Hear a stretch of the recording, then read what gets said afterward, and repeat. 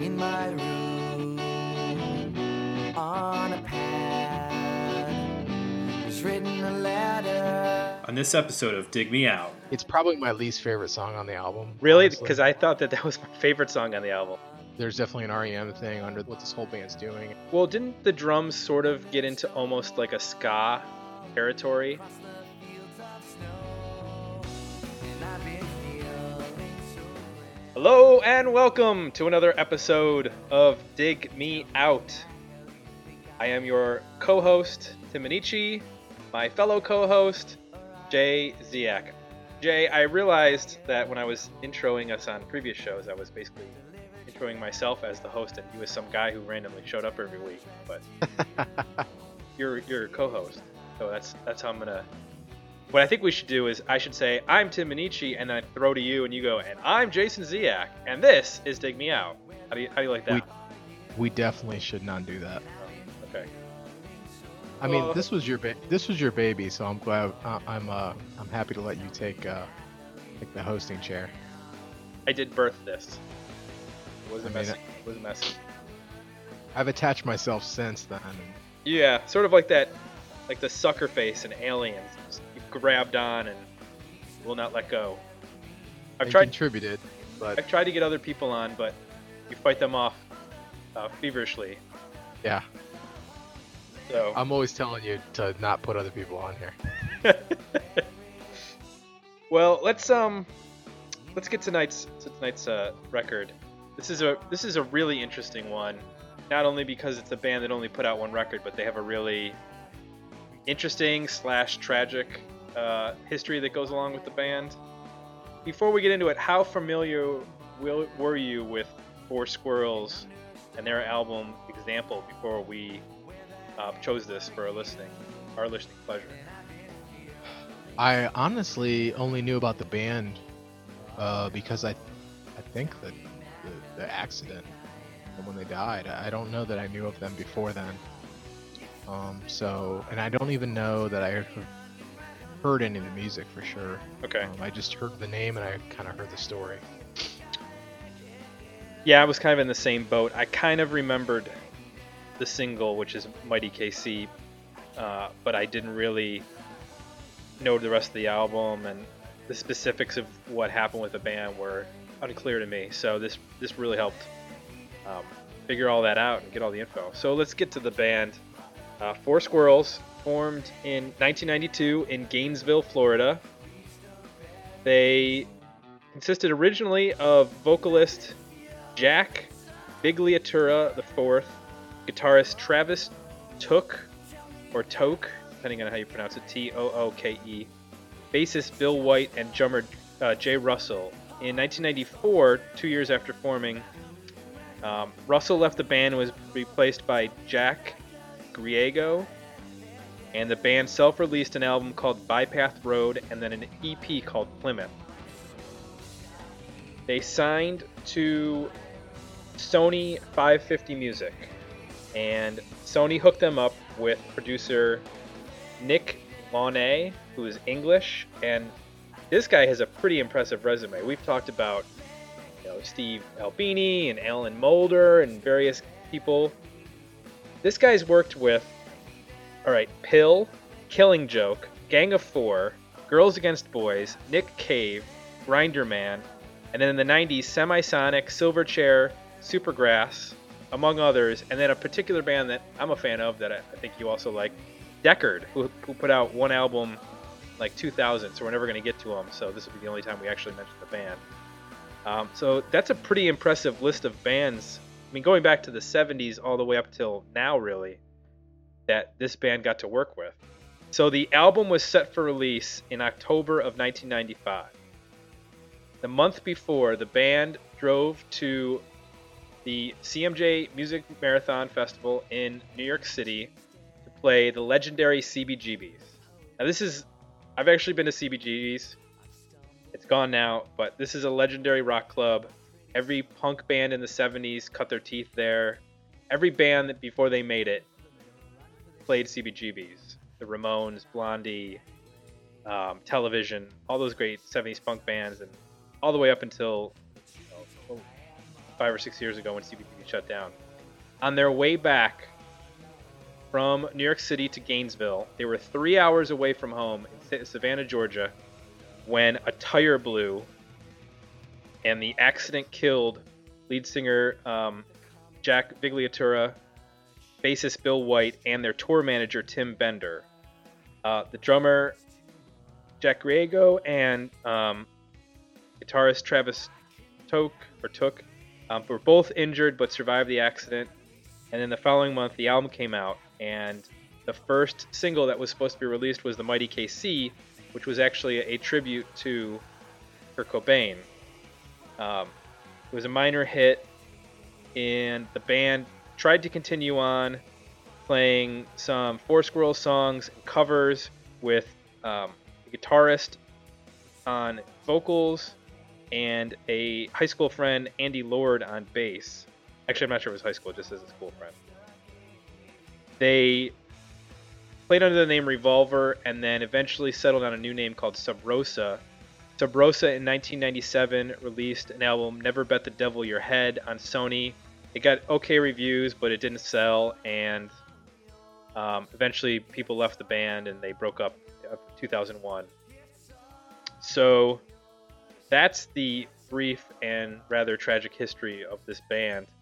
The part about, they're driving back 17 hours from New York City to Gainesville, and they're 3 hours away, and the accident happens just after they played CBGBs just kills me. That's just an awful story. And I remember hearing about it back in the day because when this album came out, everybody knew, when they got the record, oh, this is the band that the members got killed. Mm-hmm. So, with all of that in mind, let's talk about the music. What was your impressions of this record? What did you like? What did you not like? What did you think of it? Well, I think this is a band that has a bit of an identity crisis. I definitely could tell that they were from Florida or maybe Georgia, because I think when they're at their core, have kind of a REM kind of sound to them. Yeah. But it's either buried or it's infrequent, because I think they kind of run the gamut of musical styles on this album, which at some moments it's interesting, and other times it's just too far, and you sort of lose your sense of what this band is about. The Mighty KC sounded familiar to me, so I guess I must have heard it. And it's also very, listening to it now and knowing the story, really kind of an eerie song. Yeah, the lyrics are in the chorus, and by the grace of God go I into the great unknown, things are going to change in our favor. And I know he's, supposedly that was sort of written as an homage, or not an homage, in reference to Kurt Cobain, but in light of what happened to the band, you can't help but associate those lyrics with the band. I mean, there's a couple lines in there about being buried, and yeah, really kind of creepy. Ship me off to the morgue, I'm ready to be buried away down in my bed. And I'm alone without the sun.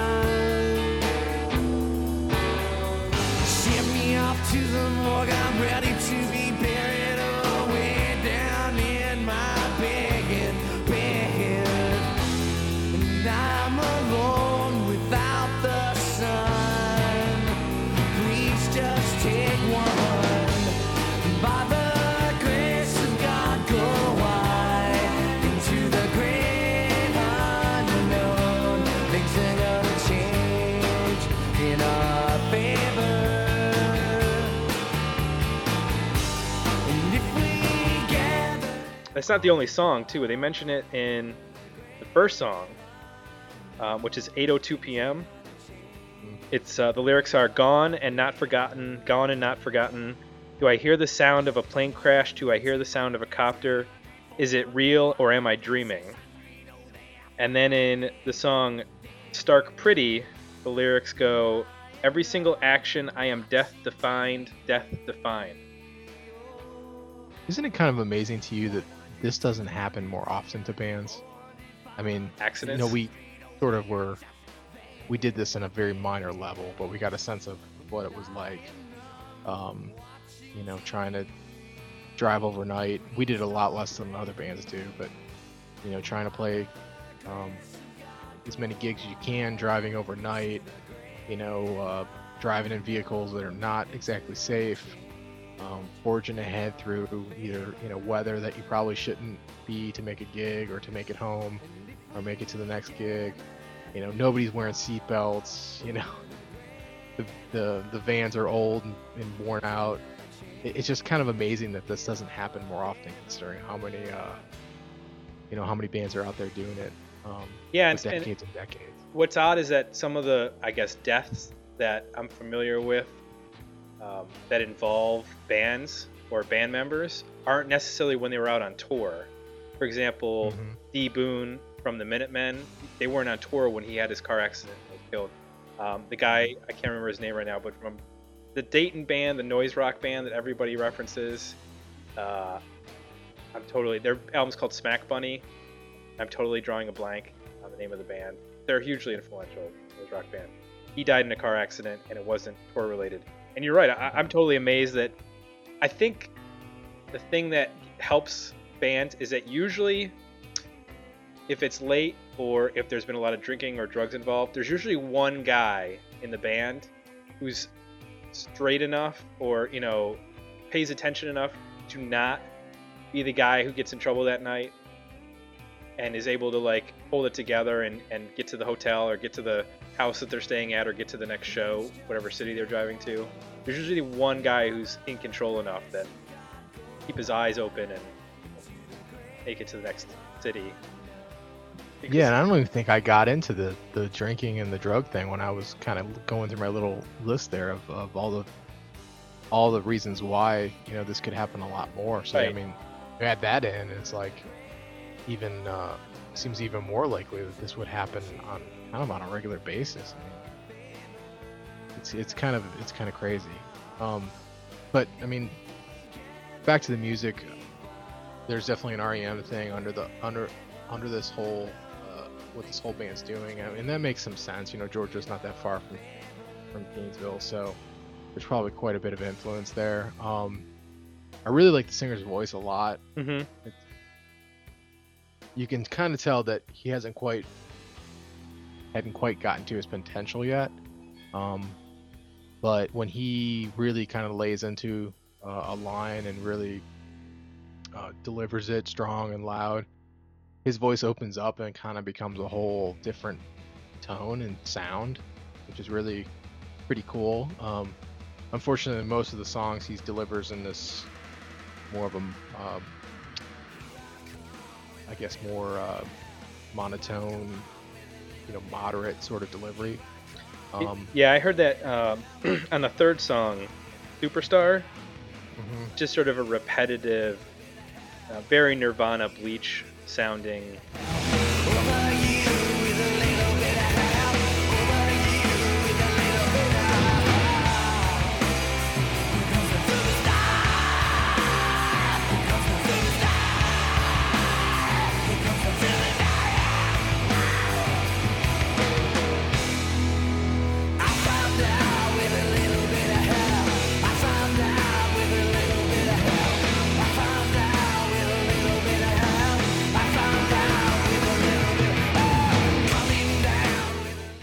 It reminded me of Smile, Yeah, especially the vocal. The vocals sound a lot like the guy from Smile. yeah, that's a good comparison. I didn't catch the Smile. What did you think of? You mentioned REM, the fifth song, Under Smithville. That to me, especially the guitar playing with the runs and the jangly guitar, totally sounded like Peter Buck from REM. That was the one where I had heard comparisons to REM, but I hadn't really heard it up until that song. The second song has a little bit of REM-ishness, but not as much as Under Smithville, which is a good song, actually. I circled as one of the ones that I really liked. Yeah, I have 2 and 5 as being the REM most REM influenced, and 2 really, I think his delivery is very Michael Stipe-esque. The way he's the vocal melody, big time.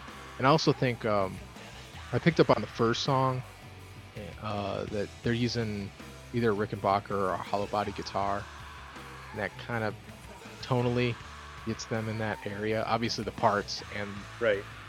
melodies and stuff are there, but even tonally, from a guitar standpoint, I think sometimes it gets into the Peter Buck sounding stuff just because his guitar tone is probably so similar to what Peter Buck's is. Musically, did the first one remind you at all of early Smashing Pumpkins?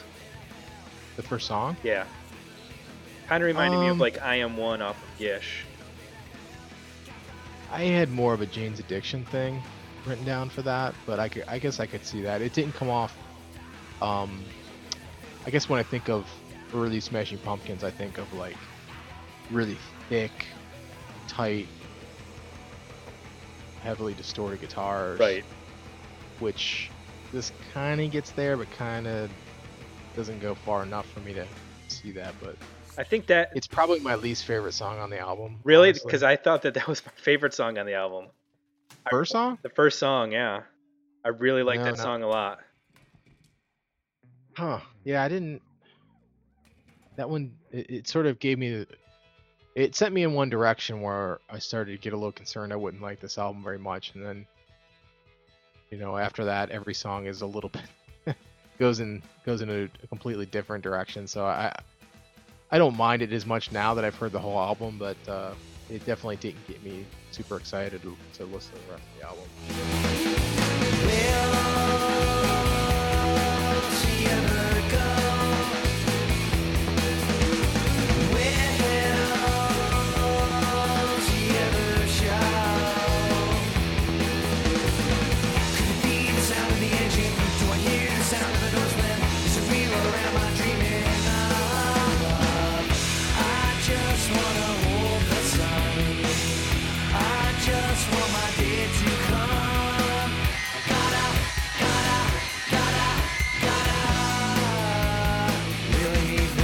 I really like the way that they use piano.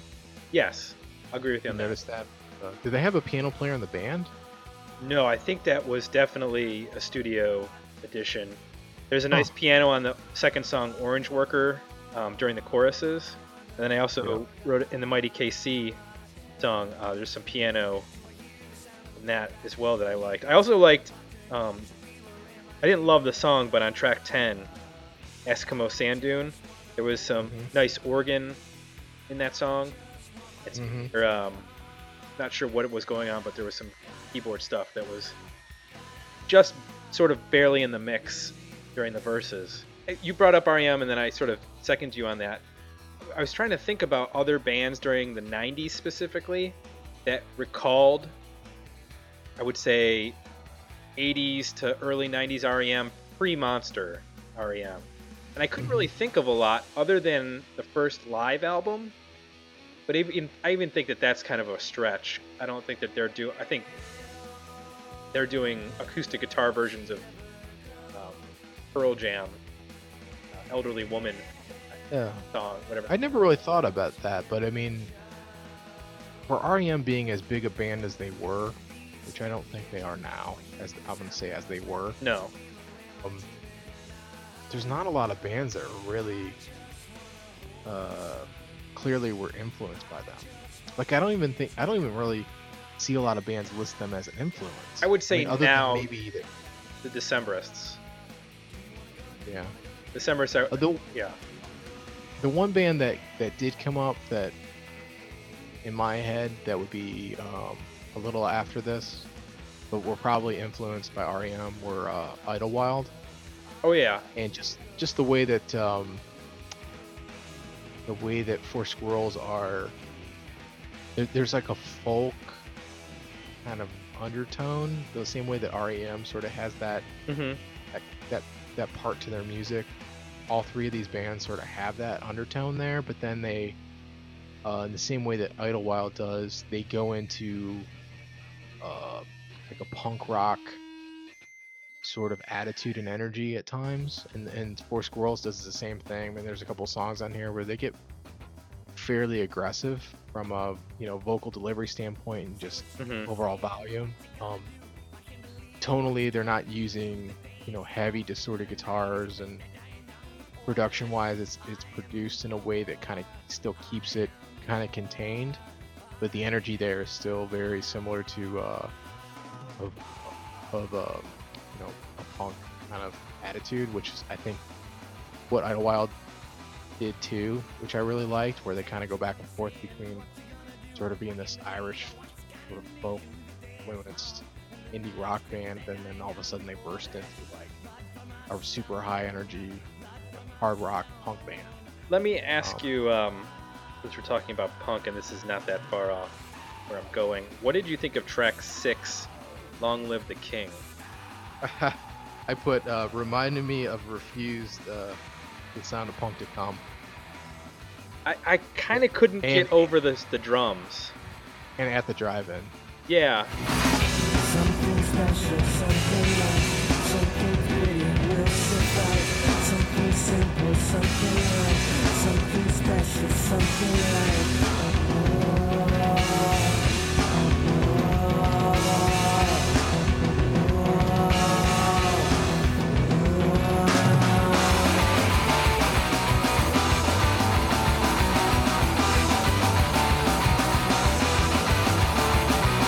say what you gonna say and do what you gonna do.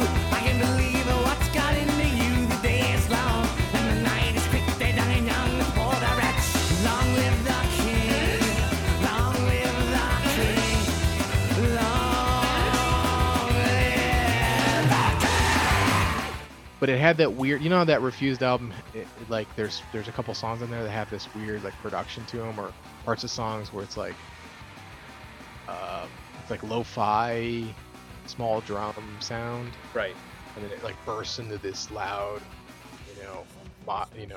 modern punk thing. I definitely got that vibe from that song. Well, didn't the drums sort of get into almost like a ska territory? Like that's the kind of beat I was getting from those, and maybe I'm off, but I kind of got off-put a little by that because it didn't really fit with the rest of the album. Whereas I kind of felt like it's a lot definitely of it was, a weird song. Yeah. It's an odd song. I sort of viewed it as what Refused was doing. So if you took that and you played it like as a full fidelity, full like band thing, it would sound more Scotch, but they kind of keep it in this weird like lo-fi contained, quieter, but still it's a weird like kind of technique they're using. Right. It doesn't quite cross the ska line, so it kind of worked for me. It's an interesting song to have on the album. That was like actually one of the songs that as I listened to I've mentioned before, all these bands sort of randomly, when this song came up, it really caught my ear as being at least different for the time. I mean, there's a couple songs on here where they're definitely unique. It's the sound of them and the sound of the vocal, and even the production of the album. The production of the album it's pretty interesting. It's very, very different. It doesn't really sound like, production-wise, I had a hard time even comparing it to anything else. It doesn't really sound like, I mean, other than at times REM is probably the closest it comes to. Well, I think you have to when you're using, if like you said, they're using Rickenbackers, that just demands like a certain sound, because those guitars are so unique, that to get that like chimey, trebly guitar tone, you just have to sort of work with that sound, and you can definitely hear that on, like we mentioned, the songs 2 and 5, which are the most REM influenced. It's kind of hard to judge this because essentially this is the first real album from this band. They did a couple of independents before that, but you listen to this and it's not like we have stuff to go after this where we can say, well, this is an interesting jumping off point. I mean, I'm kind of curious to hear where they go. We don't have anything other than what the other band members did afterwards. So you can hear, there are elements of stuff that you're like, wow, this is really cool. And this doesn't work, but maybe if they refine this a little bit more, it would have gone somewhere. And It's Well, interesting. you could tell. Go ahead. I was gonna say it's interesting that you and I sort of like. I think we're both like we like the album, but we don't love it, but we like completely different things about the album. Well, I think the strength of the band is in the singer and the guitar player. You can tell that they're kind of the core of what's going on and core songwriters, and you know, had they been able to continue, it probably would have been still about them, and it's just unfortunate because I think the singer is, he's pretty unique and he's got a good sense of melody, and I think he has some potential vocally that he hadn't quite figured out yet. Yeah, he had a good grasp of using his like raspiness Mm-hmm. and like a growl. And actually, on the Mighty KC, he actually reminded me of the lead singer of Paw a little bit, in the sense that he wasn't always just singing it. He was singing it in a really like aggressive tone, and I would have liked to have heard a little bit more in that vein. So Yeah, I love that. I love when a singer can. I mean, I love range, but I also like when somebody can kind of sing relaxed and just find the right sort of flow and the right phrasing and just a right complement to the music. And he was able to kind of find those moments to do that. And then also when he needed to get intense, he had room to go there and push stuff, which was cool. So it's really unfortunate. I think the album is definitely worth checking out, and I think it's definitely something that there'll be certain songs that maybe at first you don't like, but will probably grow on you. I think overall the whole album will grow on you the more you listen to it. I mean, it's only 10 songs. yeah, I think the songs are pretty short, right? I mean, there's nothing on here that's no, there's no long songs. There's no 25-minute final track with a sax solo or anything like that. So it's condensed. It's very well plotted out. There's a like ebb and flow to the album, and I did want to mention the 9th song, Disenchanted. That was one that stuck out, and I want to make sure that when we're doing the podcast, and putting the songs in, that we play it, because the particular part that I liked was the ending. There's like a crescendo ending with a big build, and it's the one time the songs tend to stay within a pretty tight formula of verses and choruses and bridges. It's the one time when the band sort of lets loose, which I like.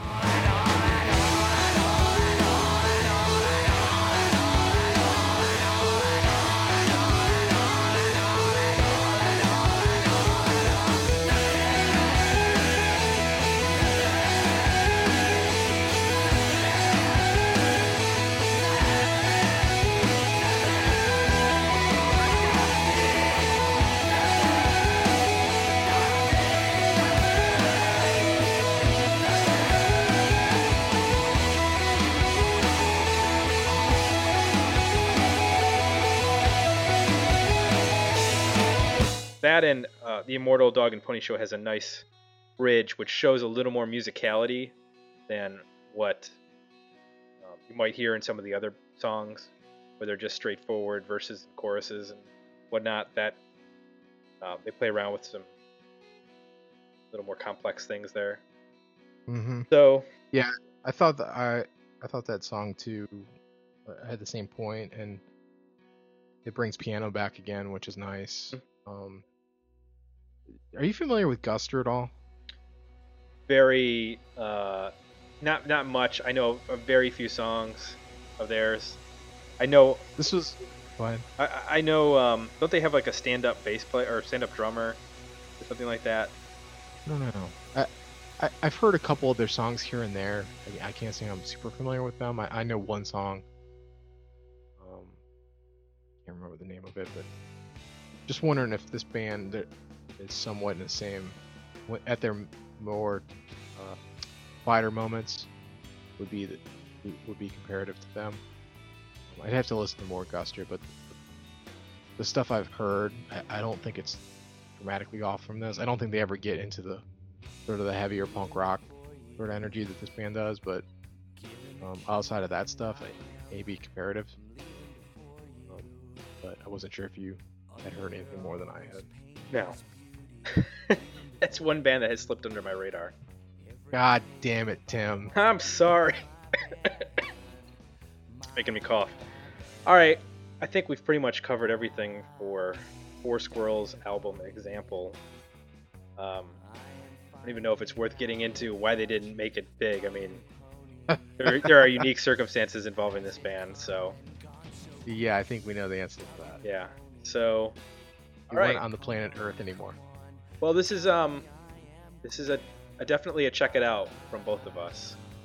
There are hits and misses on the record. Both of us have different ones, but if you're not familiar, I could definitely say we're both recommending it.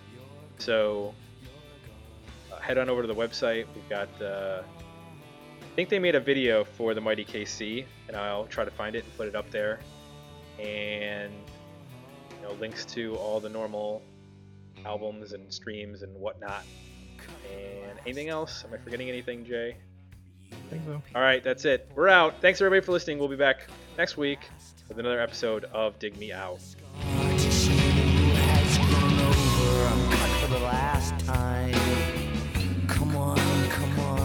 Visit digmeoutpodcast.com for links to our Facebook page and Twitter feed.